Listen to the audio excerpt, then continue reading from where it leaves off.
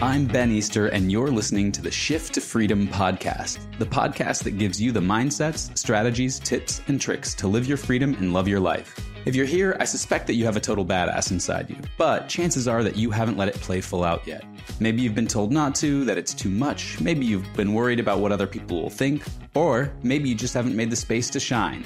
If any of that sounds familiar, you've come to the right place. Each week, my co-hosts and I will be exposing the lies that keep that badass chained and, more importantly, sharing the tools to help you break free and share that most authentic you with the world. So, if you want more freedom, possibility, or courage, then I'd invite you to take a deep breath, get curious, and listen carefully for your shift to freedom.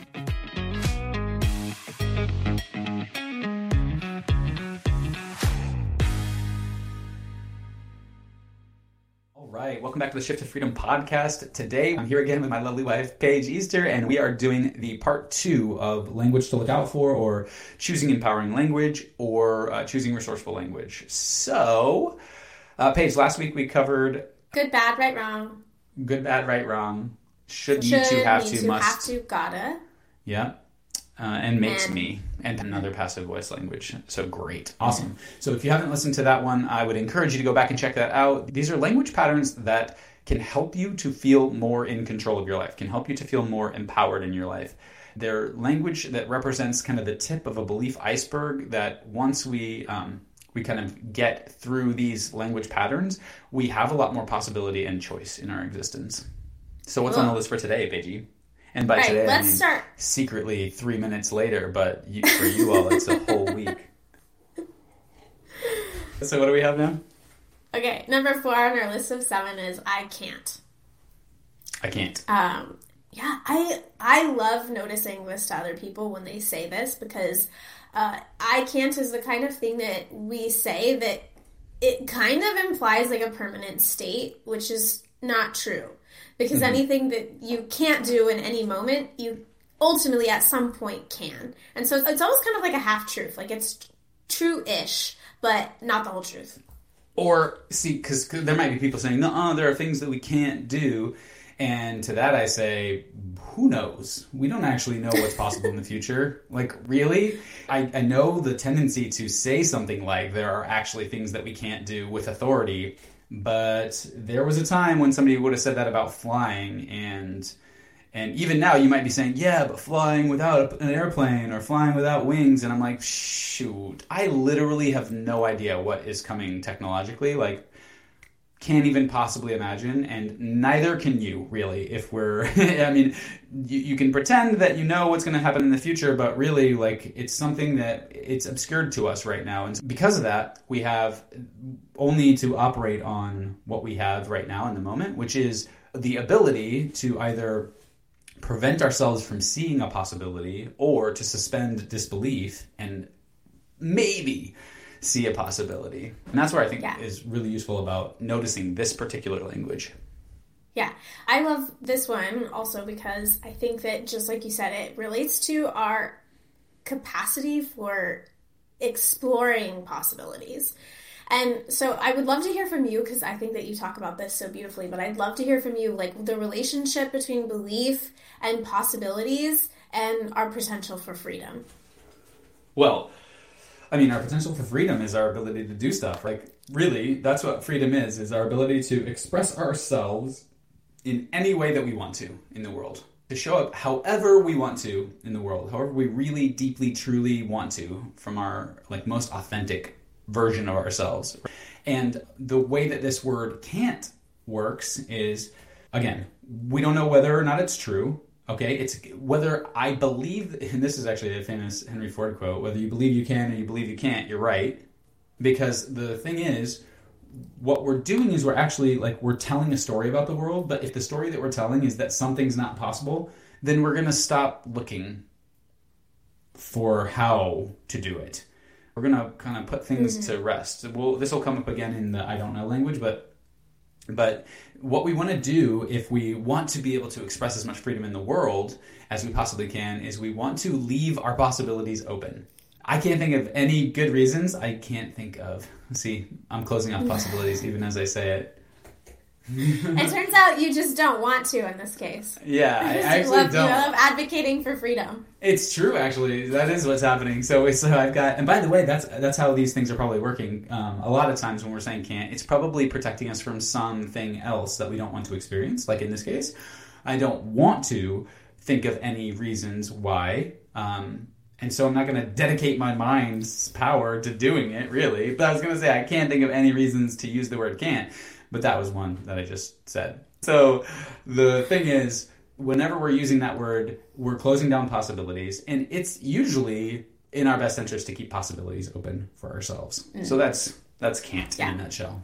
I want to notice one more thing about this phrase in particular is that I hear people use it in an instance where it is necessarily an untruth.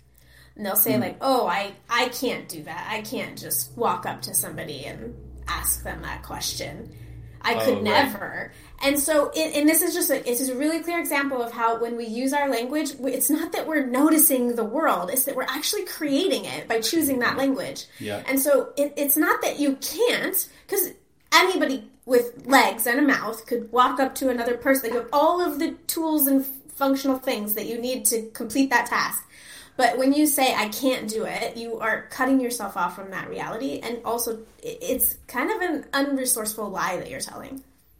Especially if the whole reason that we're talking about you going up and talking to this person about whatever is because of something that you want on the other side of that conversation. And that's where a lot of these things actually exist. So especially being on the lookout for your beliefs like I can't as they stand in the way of something that you really want in your reality. Mm-hmm. Exactly, yeah. Yeah. So what do we say instead of I can't?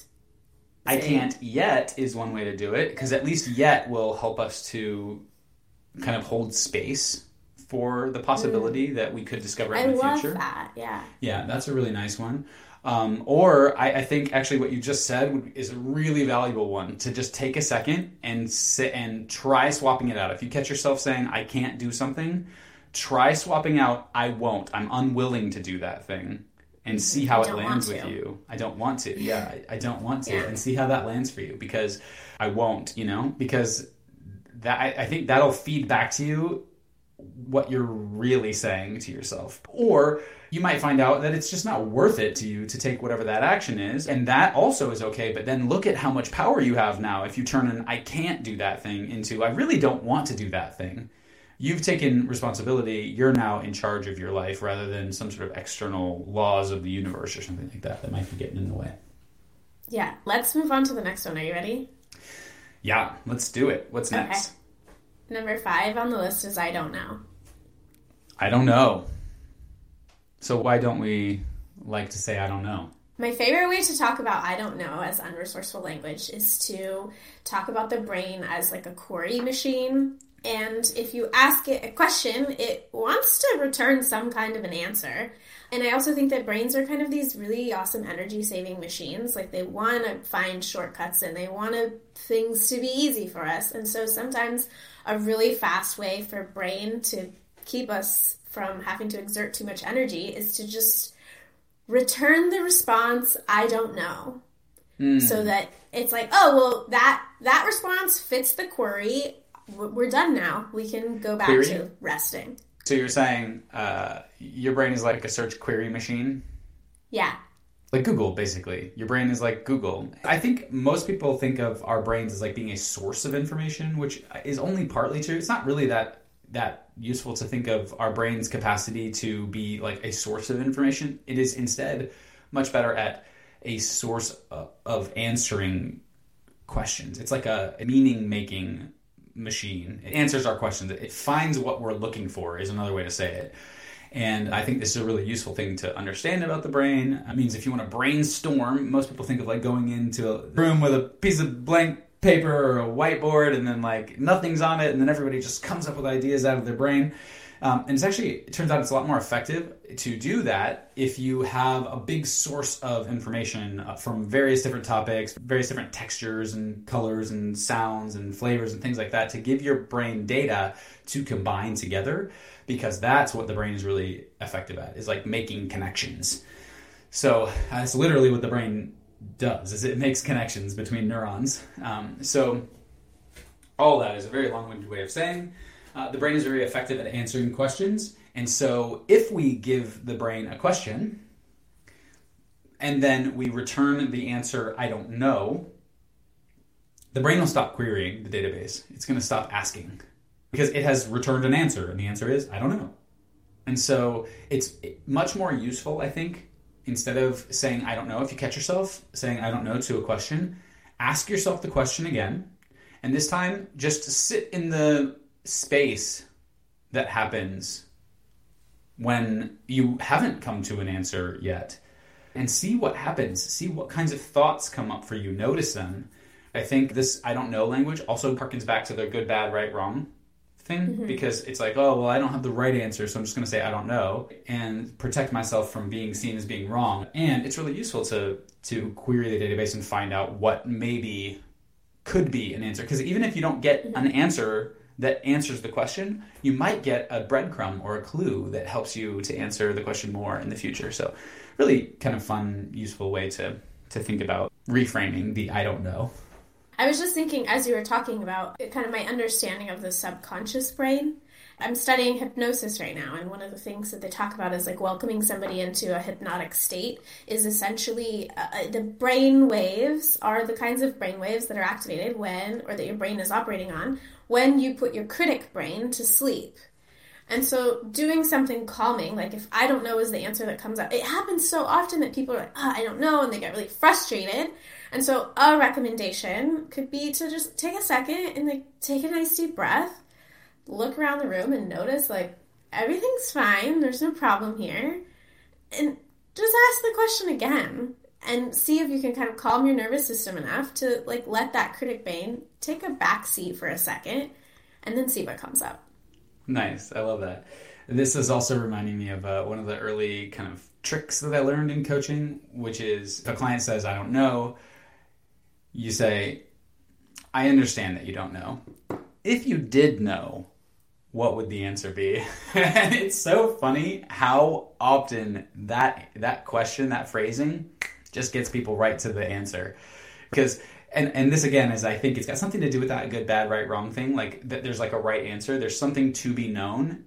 Because as soon as you say like, I understand that you don't know, if you did, what would it be? Then it somehow frees you up from the worry about getting a wrong answer. I just think it's so funny. Yeah. So listeners, if you catch somebody say, I don't know, to a question, literally try that. It is so funny to watch somebody have just given you an I don't know answer and then now suddenly magically surprise you with an answer once you rephrase the question like that. I understand that you don't know. If you did know, what would the answer be? Totally. So what do we say instead of I don't know? We ask our brain again and see what answers come out. We just ask the brain again. We just be quiet. Rather than supplying an I don't know, we just sit and listen. You can try, instead of I don't know, you can try, good question. Yeah, that's a good one too. Yeah. Good, useful, whatever. That's a useful question. It's a good, useful question. Yeah, because again, it's just shorthanding for effective, for our end goal. So what's next? Totally. What do you have? I'm trying. That's the next one. Yeah. I think this one's a really interesting one. I think that there are probably cases where, as with all of these, there might be cases where there is some sort of resourceful or effective use of this kind of language. I'm trying. What most of the time when somebody says I'm trying, what they're really meaning is I'm intending to not be able to do it right now. I'm planning to fail at whatever the thing is right now. Yeah. Because if I say I'm trying to throw this piece of paper in the garbage, if I believed I would do it, if I knew I could do it, I'm just going to throw it in the garbage. Like, it's so simple. I just throw it. But when I say I'm trying, it's like, oh, I know that I'm going to not make it. Exactly. Like, I wouldn't say right now something that's very obviously possible for me, like I'm going to try to pick up my phone. That would not be the way that we would ever phrase that, because there's not a doubt in my mind that I'm going to be able to pick up my phone. If I said I'm going to try to pick up my phone, you'd be like, well, what is it, behind bars or something? What do you mean? What about when somebody says I'm trying to understand something, or I'm like trying to get something? That's an interesting use case. I'm trying to understand. I still do think that it's doing a similar thing. It's almost like an I don't know answer as well. It's like I'm saying I'm not getting it right now. That's essentially what I think that sentence is saying. Again, I don't think that there's like a rule about this one, because trying does also mean making an attempt at something. Mm-hmm. But again, even when I say that, I'm thinking like I'm going to make an attempt at it and not succeed. So it is useful to recognize that that is probably part of what the meaning of trying is that you aren't going to succeed at the thing when you're doing it. And so if that's how you want to be planning your experience, that's great. Like, I mean, practicing, I'm going to give it the old college try to go learn this new guitar song. As long as I'm not believing that I won't be able to learn it in the future or something like that, Mm-hmm, mm-hmm. So yeah, I think I'm trying to understand. The reason I bring that up is because I think it sometimes can imply that maybe it's unsurmountable and almost even denies progress because you've been trying to figure it out. It's like a state. But I think a more resourceful way of saying it is like, I'm learning. I'm figuring this out. I'm learning. I'm in the act of improvement. I'm not in the act of failing still. I'm eventually going to get there. Yeah, and you'll find, again, you can hear even in the way that we just heard Paige say this, that sounded more useful, just in the way that was phrased. I'm developing my skill at this. I'm practicing this. I'm learning this. Like, all those things are more resourceful than I'm trying.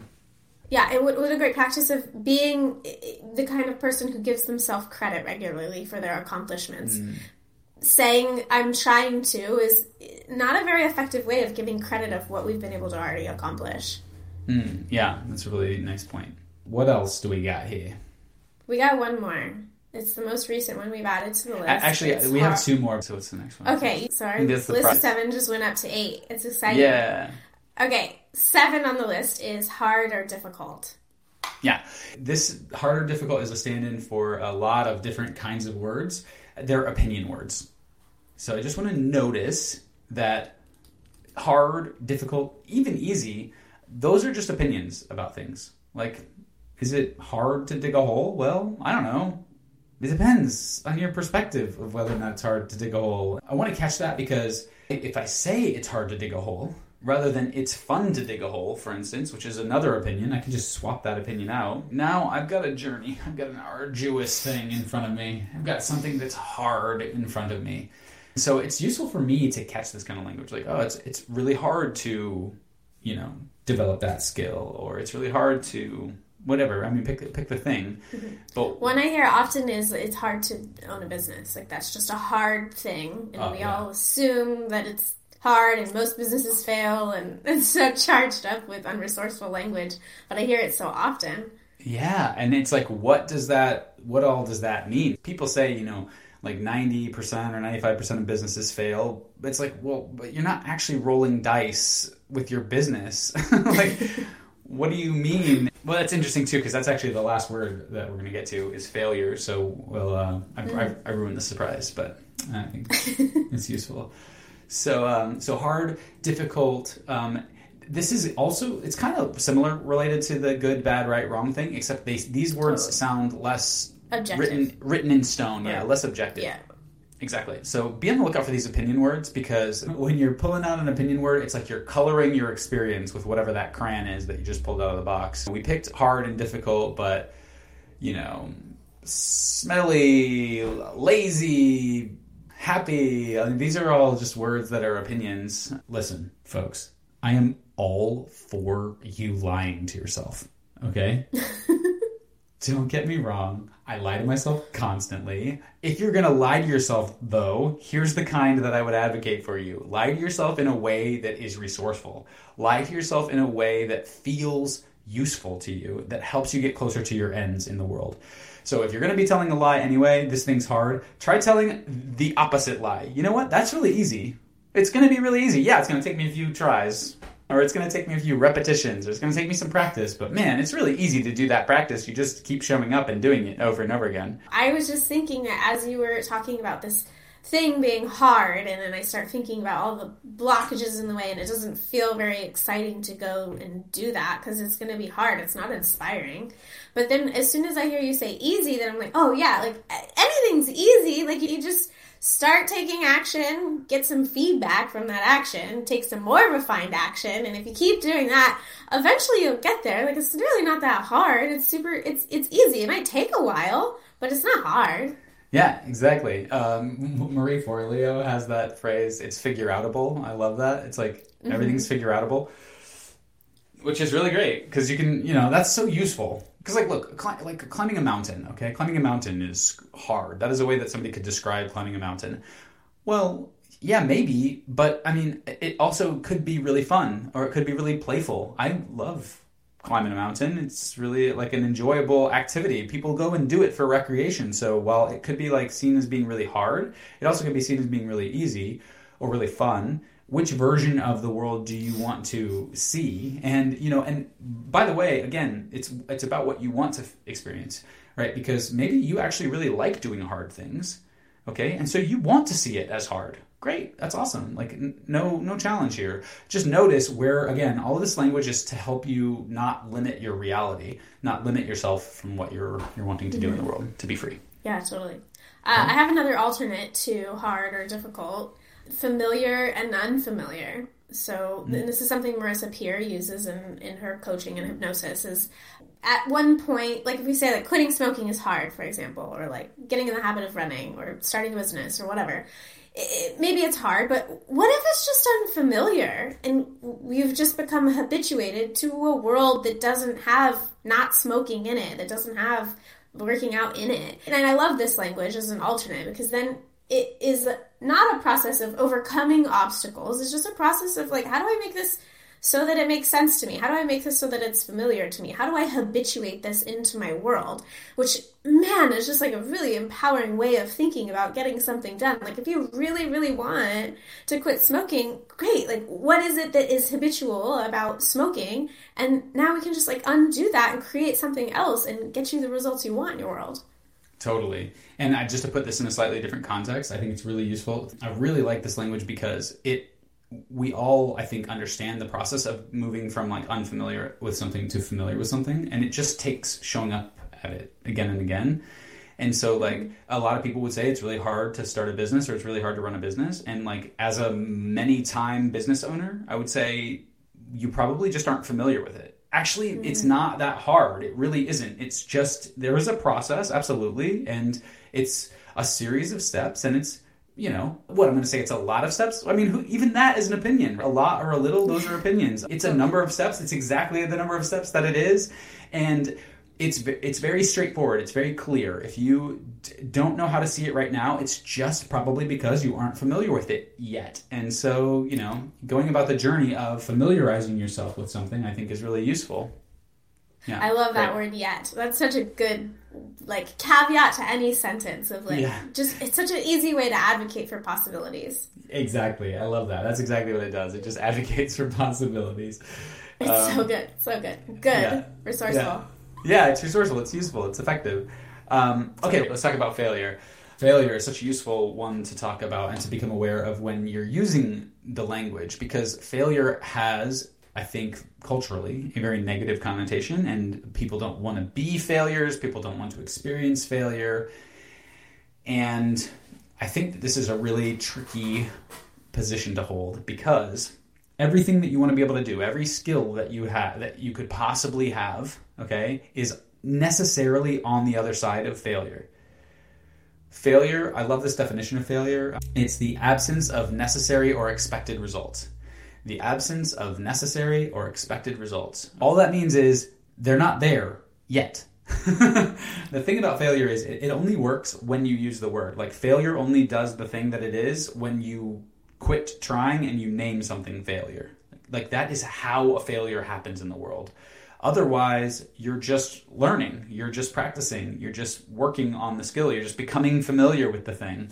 It's really an important distinction to make, I think. There are all these examples out there about, like, people's, like, books getting submitted to publishers and then, like, failing, quote unquote, 27 times for Yertle the Turtle, or whatever Dr. Seuss's first book was like 23 submissions or something like that. And then those two authors, Stephen King and Dr. Seuss, are, like, so prolific in the world. Like, it's crazy how many books they've published, but it took them getting over these quote unquote failures to get there. So Failure only happens when you name it. So there's a way to rework failure.